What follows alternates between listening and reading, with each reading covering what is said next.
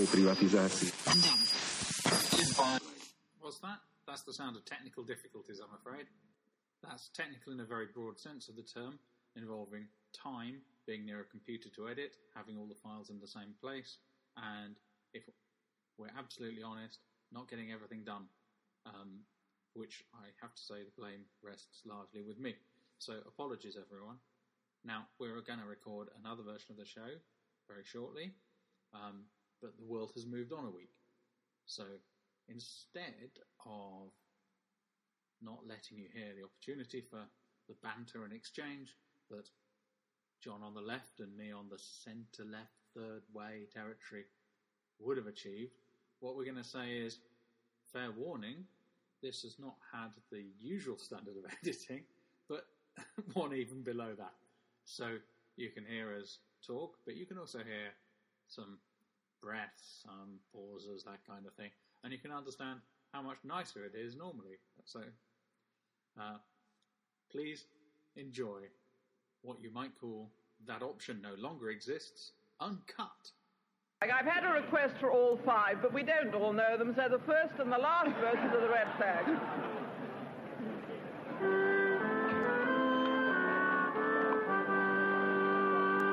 That's all right.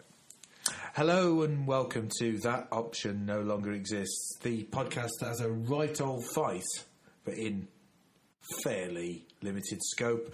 My name's John Barnes. I'm certainly on the left of any big tent. With me is my comrade Adam Juniper, who's on the right edge of that. Am I in the tent, or am I looking for planning permission to build a, moderate, sensible, potentially award-winning eco house, but, only let centrists move in and have a Help to Buy scheme? You're in a cardboard box, mate. It's never going to win the Sterling Prize. So it's been a funny old week in politics, and it's great to tell people when we're recording. But as we were talking about, Adam, not a huge amount has shifted this week. Lots of people have seemed very angry, I think, probably. Like some of the days I turned tuned into some of the Today programme or something and tried to stay like I'm following it all. But it is all starting to blur into one, isn't it? Since we last recorded, Boris Johnson had made his...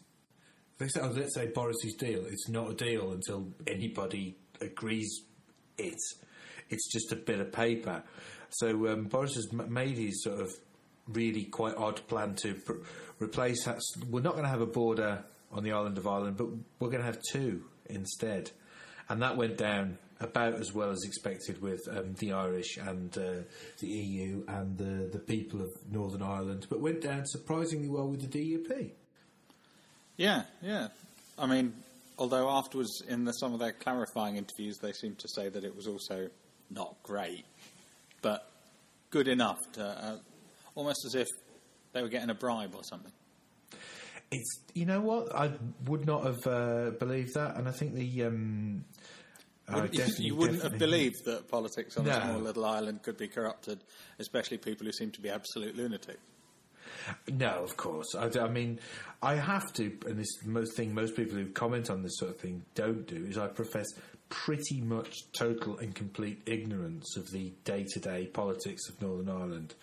I'm aware of the big picture stuff, but as after that, God knows what's going on. Well, I believe they've officially decided to have nothing going on because it's inconvenient, so they've closed their little parliament. That's probably not the best way to put it. But the Stormont thing, proof that if you don't have a government, life carries on. Was it 6 months or was it much longer than that they officially didn't have a government in Belgium for a few years? I thought it was closer to 3 years. Yeah, Belgium still seems to be doing all right in its own Belgium-y way. Getting a lot more people visiting from the UK recently. That's true. Yeah, for that, or for a 3-year period for some reason, back and forth. It must be good money for the Eurostar. Although did I tell you, by the way, I was on the same Eurostar as Jeremy Corbyn? Oh, no, you didn't. Did he manage to find a seat? I honestly don't know. I was I was in one of the posh seats, and he wasn't in the same coach as me. But one of my colleagues who was travelling back from the same trade show saw him, and so I didn't have the opportunity to give Jeremy Corbyn a lecture. It was the day the Joe Cox Street or whatever was opened in Brussels, but I was at Photokina. I've never been to Brussels. Is it nice? Well, I mean, I'm trying to remember if I've been out any further than getting out of the train at Brussels and getting onto the train into Germany. No, I've been to Brussels for a day. It seemed fine. They've got a nice big square in the middle that you'll have seen in a picture. They have beer, which is good, but they have beer in other places. They have a lot of bland-looking office buildings as well. Well, that does account for 90% of places in Europe, particularly cities. Anyway, the bland office buildings, some pubs. I think and I think that's as much as we really need to know about Europe, isn't it? It's that Europe is a foreign country. It's almost like exactly the same. They have places you can drink and places people work, and then they go back to their houses. But in a lot of places, there are really nice climates that it would be lovely to be able to retire to if we had some sort of freedom of movement. And that's something we can talk about, actually. So the Labour conference wholeheartedly backed free movement from the conference floor. But that was one of the only things that the Labour sort of leadership didn't seem to outwardly embrace as much as it did the Green New Deal or even the Abolish Eton stuff. Just before we started recording, you were telling me that the leadership has been publicly embracing policies and making a Queen's speech. Well, that's Jeremy's done that this very morning. He suggests you're going to have to explain the practicality. I mean, as I understand it, a Queen's speech is something which governments do at the beginning of a parliament. Well, so we're about to have one, aren't we? And the idea that a government run by Boris Johnson with a majority of minus 45 officially has never ever won a Commons vote, and also wants to have a general election and dissolve the Parliament completely. It seems a bit pointless that he's going to bring a lot of policies, or unlikely that any policies that he gets the Queen to read out will come out. Will actually happen. He does get to have a little normal length pirogue, doesn't he? If there is a pointless speech.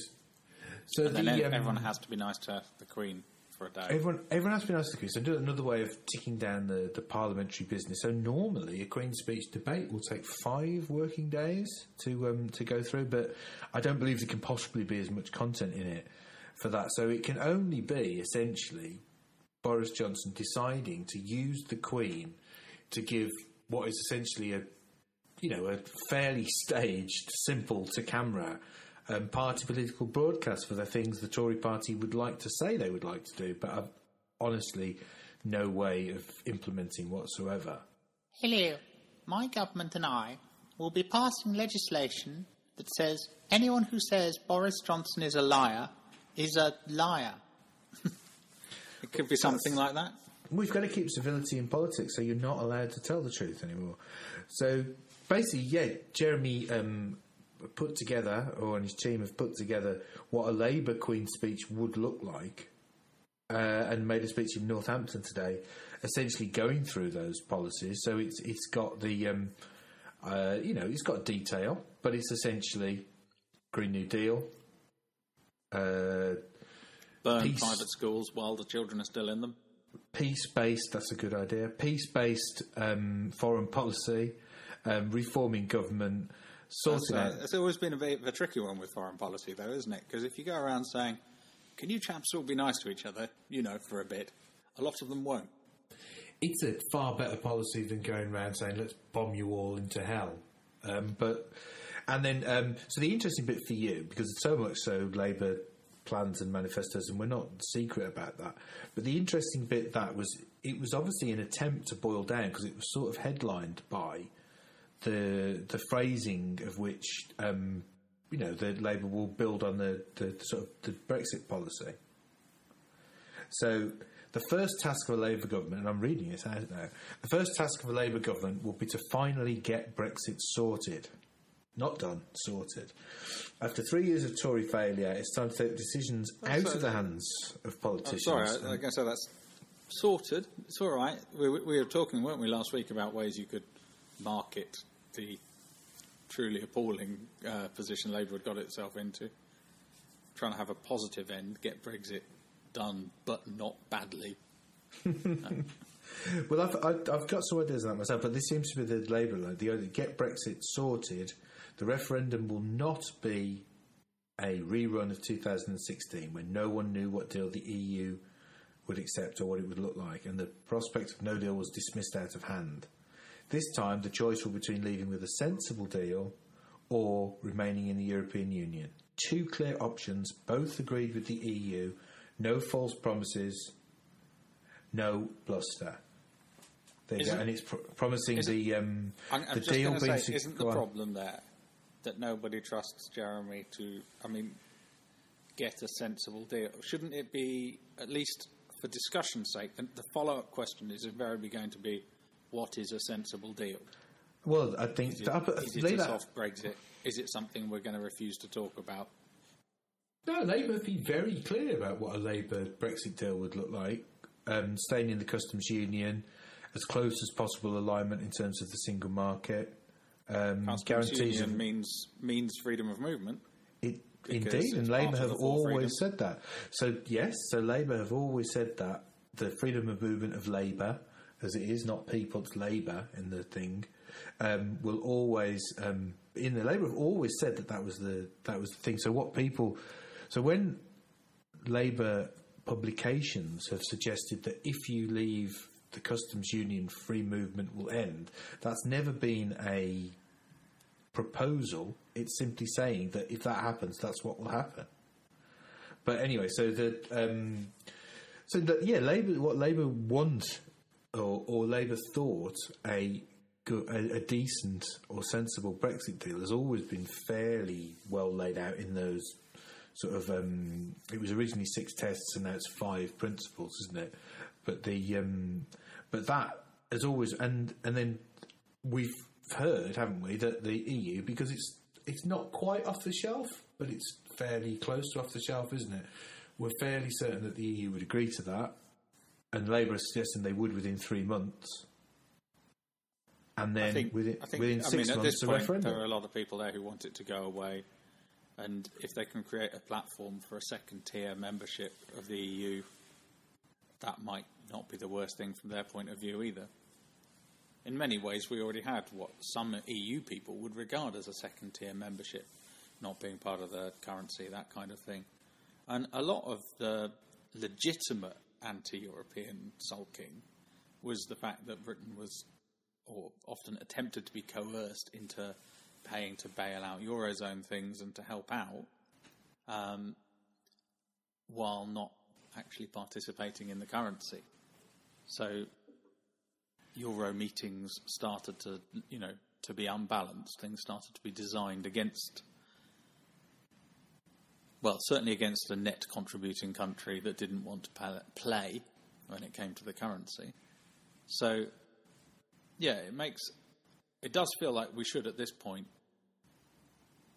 somebody should have been able to reach a point where everyone could all just agree on what was broadly our previous entry arrangements, but with a rebranding.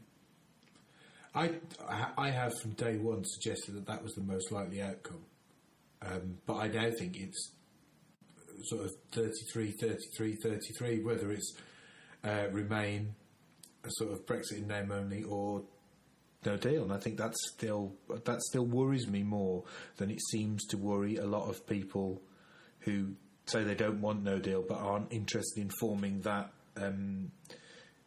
national unity or temporary or whatever you want to call it, caretaker government that would absolutely stop that.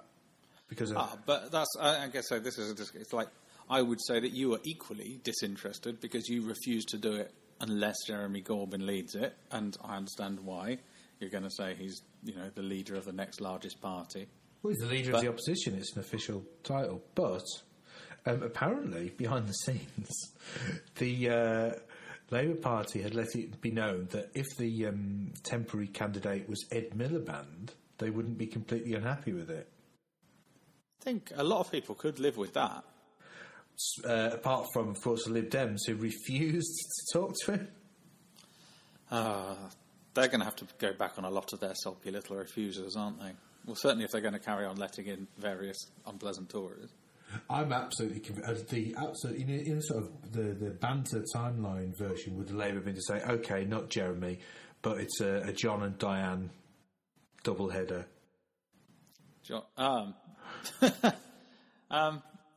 Yes, I'm not sure that Diane and her famed mathematical abilities would be ideal right now either. Jeez, I'd like to see Keir Starmer or you'd like to see him nude, wouldn't you, Adam? Oh yeah, or Ken Clarke, who I wouldn't like to see nude. I notice you're. I'm very glad we got through the freedom of movement stuff without mentioning Priti Patel. This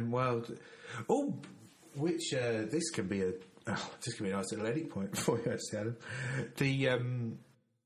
So the result is in of our Twitter World Cup of the worst Tory ever, and the victory, the friend of the person who has promised with Darius Guppy to do to a journalist what he probably then didn't do with Jennifer Arcuri, didn't win. Really?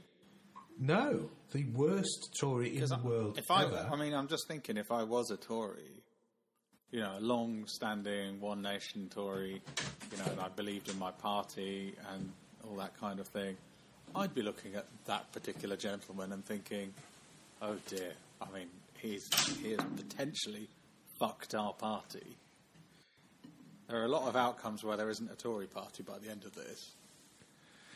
And, so from a certain perspective, he definitely is the worst Tory. He might be the worst Tory for Tories. I don't think a lot of Tories were voting for this, where the visceral tribal hatred. That we don't have any appeal for the, them. I hope not. Is it my use of the word them that's problematic?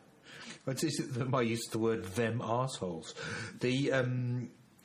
But we do, interestingly, Marc Francois was doing very well in the championships right up until he came up against the eventual winner. He went for looks. He is a man whose whole Tory image, apart from being a far right lunatic, is about looking like one. About somebody that you just see in the street and just read his politics straight off his wobbling, pink, angry face. And that's a good way to win these days, because that is a man who can be a Tory far right, an Instagram right wing Tory type. He can do it on pictures for those people who can't be bothered to read or understand. So he was doing really well right up until the moment he came up against our eventual winner, who I think you can probably guess. But we had one of our Twitter followers suggested that I'll quote this: "The young me would never have believed it, but I'd say there are at least 60 current Tory MPs whose worldview and behaviour is worse than Thatcher. And this stumpy little shitehouse is in the top 10. But he didn't. He eventually didn't win. The winner was, of course, the milk snatcher, Margaret Thatcher. Officially, the worst Tory in the world. She of that wonderful EU jumper. Sorry, EEC or EC or whatever it was back then. Have you got one? No, she had it. No, but have you got one as well? Do you want me to get you one? Yes, why not? Well, I think there's a kind of an interesting thing. It might be to do with the demographics. It might have been to do with the demographics of our voting public. Slightly older, slightly to the left of centre, apart from you, of course. When you say our, do you mean the Labour's voting public? No, I mean our Twitter account and our podcast. Our Twitter account at We Love You All Pod. So I think that possibly skews older, possibly skews white male as we skew. There was something very enjoyable about protesting the poll tax as well. I think we all have fond memories of that, even if we were quite young, going down the street shouting, Maggie, Maggie, Maggie, out, out, out. I still like to chant it at demonstrations. I still like to chant it at demonstrations to this day. I've noticed quite a lot of people still do. Don't worry, you're far from alone in that. Which it doesn't necessarily lend a lot of credibility to whatever the current cause is, though. It makes people seem like they don't really know what's going on. Quite often, we don't really know what the actual cause is. It's just general displeasure with the status quo. We still think Margaret's in... But then, of course, Margaret... I mean, the reason Maggie can be seen as such a terrible person, I think, even if... And I'm just... Bear with me, everyone. She may have been well motivated by relatively good aspiration. You know, she might have genuinely thought she was doing the right thing for a lot of people, in ways that are never going to be liked by Labour. But she did go a bit weird towards the end. You know, you can't deny that the poll tax was insane from whatever perspective your politics were. There was no way that was ever going to get through. It was just bad politics, as well as being an immoral policy, and then pushing, you know, steering into that as she did, as everyone else in the party went, oh my lord, no, please, no. I don't understand that. Yet, many, many years later, her legacy is that people see Europe, rather than the poll tax, which it definitely was, as being the main reason that things went wrong for her. And they grew up and she was their hero. You know, people like Nigel Farage and almost the entire ERG are people who aspired and rose up under Thatcher, believed in Thatcher, occasionally dropped their monocles and could see posters of Margaret Thatcher on their walls at Eton, whatever that sort of person is. And then they feel that Europe is the thing that stopped their beloved Maggie. That's why they're anti-European now. Whereas Maggie was relatively pro-Europe for the reasons that Jeremy Corbyn hates it so much. Well, it's interesting.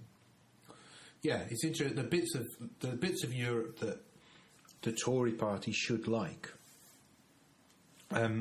Interestingly, I was hearing that Boris Johnson's deal didn't include following the state aid rules, which I would have thought it would quite like to keep following. Yeah, but aren't you meant to send that money abroad rather than, say, you know, to some people that you've met and are having internet consultancy with next to a poll? I mean, who knows? But it does seem, I think, here's my thoughts, that Boris Johnson could be the world's biggest arsehole, but it's much more difficult to make an impression as an arsehole right when now. You're competing against Trump? Well, when you're competing against society, when you're competing in the society within which we are competing.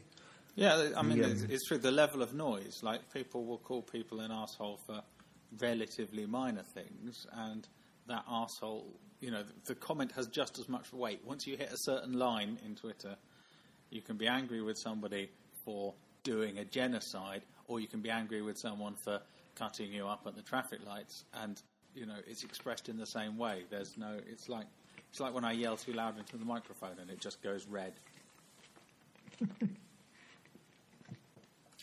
Has someone cut you up at the traffic lights, Adam? No, I haven't had a car for a bit. You know me, nice hire schemes and stuff. My main sulk about the traffic lights at the moment is, you know, taking a toddler around, so you have to obey the green man, is how long things take if you obey the green man. You've just got to do it. You've got to set an example to future generations, mate. I know, but the example I would like to set is, look, as a pedestrian, what I do is I go out of my way to understand the phasing of the local lights and work out how long it takes cars to get round the corner, etc. So I know exactly when I can jump over safely and exactly when to leave it. And I think that although he is only 3, my son is definitely that smart. But maybe we'll leave it a little bit, until he understands the word phasing. I mean, it might be forever with lots of people.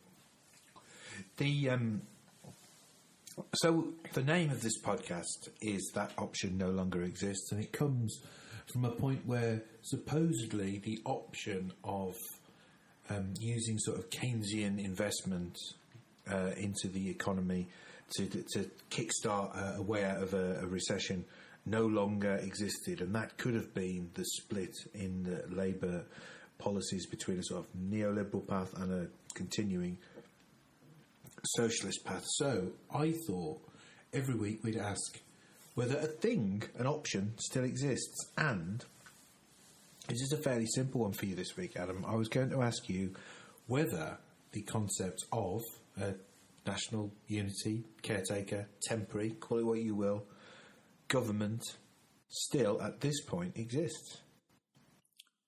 I mean, don't we traditionally have those things when we have a world war to fight, something like that? So I guess that option definitely does exist. Things are kicking off in Turkey. It's quite near Syria. That's a place where Russian interests and American interests collide a little bit. You never know. People might start letting off the big whiz-bangs. And then we really will need a government of national unity. We'll also probably be more unified on issues like that than we can be on sensible things like trading partnerships and convenient passports and databases about police and all of the various things that we've discovered the EU does. Allow you to move a guide dog from Northern to the Republic of Ireland, for example. Well, exactly. I know there's if you were a journalist, the thing you'd be desperately hunting for now is a guide dog that, with its owner, lives one side of the border and works the other. And I imagine several are. That's the golden vox pop for you at the moment. So basically, I was bringing up this question. Well, I surely the golden vox pop. If you're honest, if you can find someone with a balaclava who's got hold of the recent documents released by the government and is already starting to get hold of the Semtex, so they can blow up the new border posts that are not on the border but are still probably things you can blow up. It's really difficult. It's hang on one sec, mate. I've got a cup of tea coming.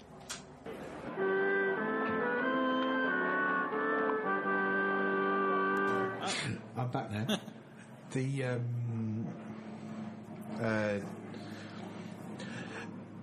So where was I with the? I just said something implying people border points.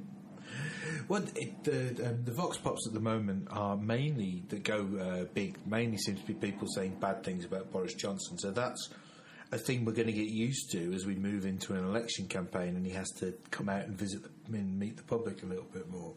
But we seem to be nailed on for that election now. I think because I think unless they manage to get no deal through, which lots of legal minds seem to think isn't possible, the Lib Dems are essentially, they've decided they are not going to back Labour's position into this sort of caretaker government. It doesn't look like it, and apparently the civil service have started giving access talks to Labour, i.e., so they're letting Labour into the government departments, so they'll be ready to take the reins as is traditional, sort of like 4 or 5 weeks before an election.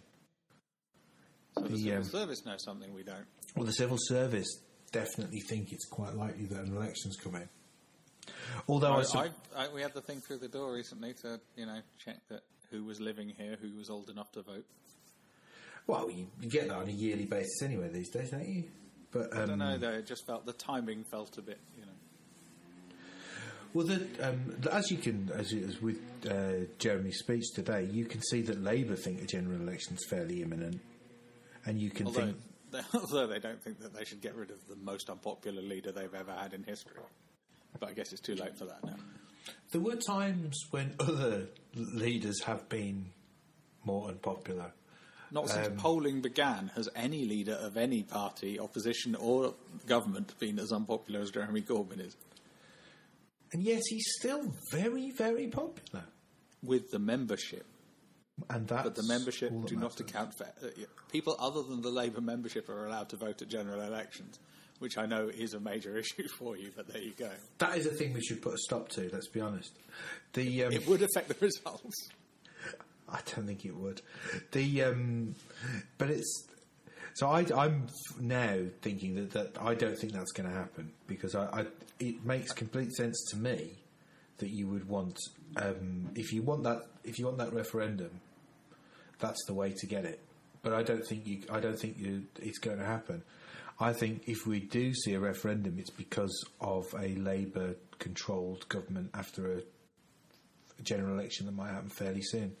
I entirely agree that all of the scenarios that prevent either a very hard or an absolute Brexit are ones in which a surrender delay takes place, and then an election takes place, and then that election confirms the current balance of the House. There's a Labour-led coalition seems to be, as polling implies, rather the best that people on my side of politics could hope for. And there seems to be a reasonable chance of a fairly right-wing... the more recent polling I keep seeing shows that Boris is convincing the Brexiteers, while the Labour and Liberal Dems are getting about the same amount. There is no agreement on the other side. People who think too much, people who are too clever, Remainers shooting themselves in the foot. If we could unite, like Team Idiot, we'd all do very well. I think, although... Sorry, that's Team Brexit. I'm sure they have their reasons. Although there is no, and will be no, official pact, I think you have to assume that voters are clever enough, and when it comes down to it, local party machinery is clever enough to know which constituencies you put your foot on. Resources and financing will have a big impact as well. Personally, I'll tell you what I'd quite like to do. I'd really like to go and spend some time in Uxbridge, because I guess if you have an election really fast, he won't be able to move. It's quite hard to... Yeah. I think he's... The only thing that worries me about this whole thing is that if Boris Johnson manages to get no deal through, why does he still want a general election? I know he won't be able to... Because most of the terrible things that we say are going to be the terrible things that happen don't happen straight away. You can definitely blast through a general election campaign before, the next big recession statements. And, some of the worst stuff is going to take years and years, and you do not want to be sat there powerless negotiating the term. If I were the Tories and I was a long-term strategist, I would quite want to be out of power straight after any no deals I made to happen, and then 4 or 5 years later come back and blame everything on whoever got the unlucky straw. I mean, I don't... these are people with absolute galaxy brains that run the... seem to run the Tory party. That's the sort of thing I can imagine they'd want to do. Yeah, and if I had a galaxy brain, I wouldn't particularly care what happened to any individual Tories. So long as I thought I'd get hired by the next one, why would I worry what Boris... I'm sure he can find... He has worked for other people, has he not? I'm sure he could get work again. Well, that's it, isn't it? It's there's a real I don't know, battle between the people advising the Tory party and those people who seem to care about the Tory party. I think that's interesting. That is in a way that doesn't really happen with Labour, because you get this the sort of groundswell of people. The Labour membership care about Labour. They do. Most of them are quite tribally loyal. The leadership care about the Labour Party because they're running it, and their advisors care about the Labour Party because they're running it. There's the PLP, as we've seen, at least a good 10 of them don't care about Labour because they're willing to leave it, or not even leave it, but just actively campaign against it. But we don't. I don't think we really see that in the Tory party. We've not seen. I don't know. Amber Rudd, for example, wasn't being obstructive to the Tory course. But you know what I mean? And even after she resigned, she wasn't.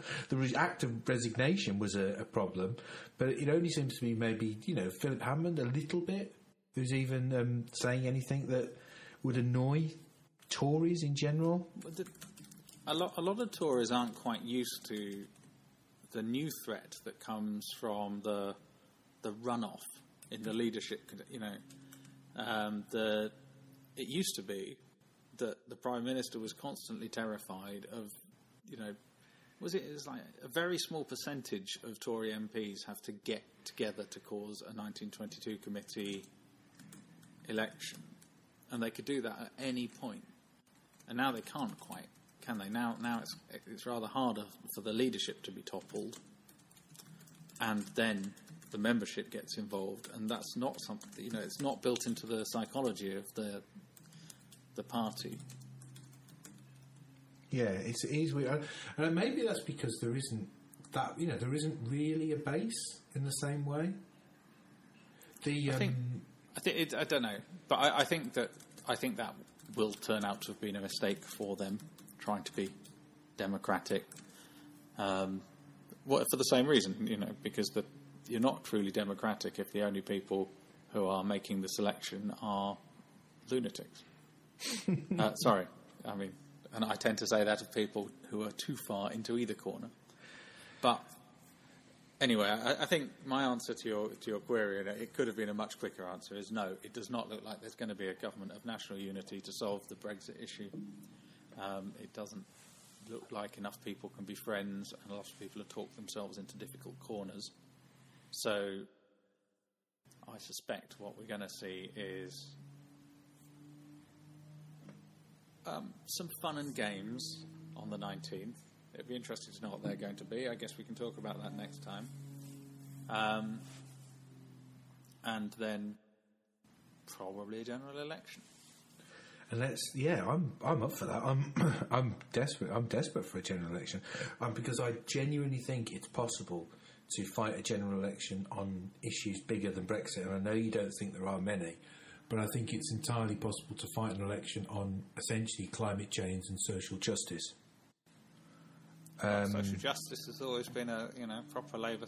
That's what New Labour was about as well. So don't get. I'm just thinking. All I try and say is that New Labour. I just keep talking about New Labour, don't I? All I try and say is that Brexit is going to come up at an election that's been forced on the country by Brexit catastrophe. People have views on it. People have been talking about almost nothing else for 3 years, and one way or another it's going to get discussed. So it is sensible to have a rational viewpoint on it. But let's move on, because I can see our time ticking down, and I'm fairly sure that you're going to ask me if somebody's a dum-dum or not, right?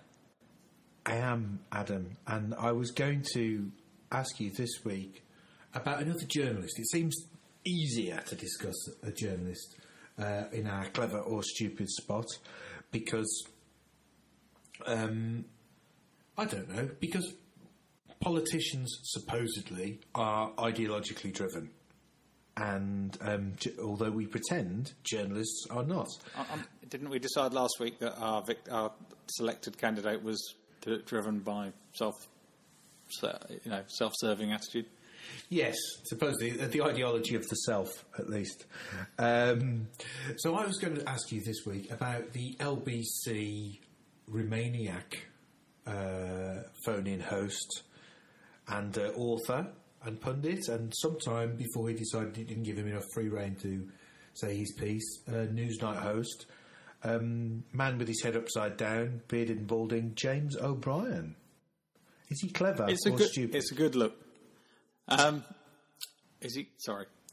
Is James O'Brien clever or stupid? Well, I'll tell you one thing. Over the weeks we've been doing this, I've been starting to think that people can exhibit both traits fairly successfully. So I am starting to wonder how binary it is. But I've always felt that he's quite clever. Well, let me make the case for stupid. So I don't listen to his show very often. I more generally react to the clips that other people share of him taking a lever to the cleaners on his show, quite successfully with the questions. Why do you actually want to leave the EU is a big one. Name a law that you don't like, or name a thing that you'll change. That sort of thing. That seems to be a big one.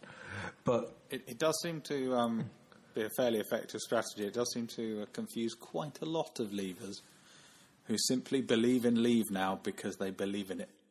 So we can possibly say that he's cleverer than some of the angry leavers that phone into his radio show.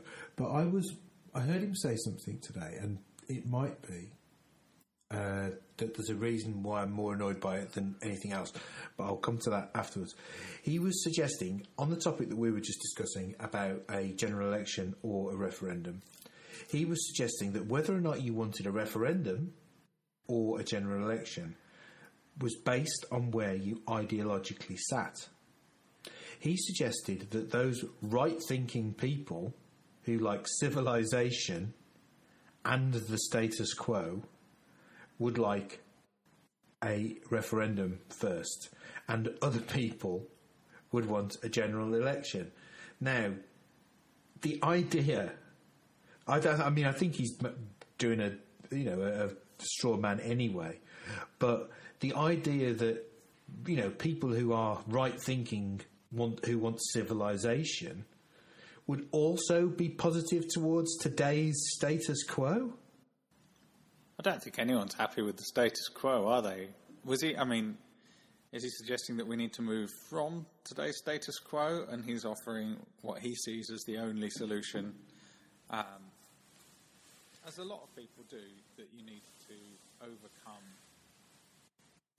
while technically an advisory referendum, we all know that it seems to have carried more weight than that. People, at least on the winning side, believe that we're not just giving a vague thought in the direction of the government, but commanding, and they've had this repeated as well, commanding the government.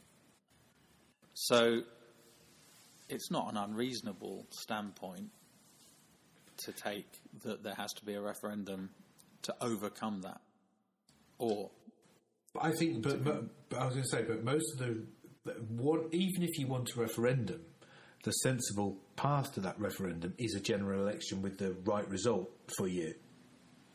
Those referendum wanters. The other way around, what you could say now is, if you look at the political reality of it, since you're not going to get offered a referendum by the current government, the only path to a referendum is a different outcome, is to replace them with a government who does offer you one. And that's what. So I think it's not unfair, or it's not wrong to say the best thing would be to have a final confirmatory referendum. But given that isn't going to happen, the next best thing is to have a general election.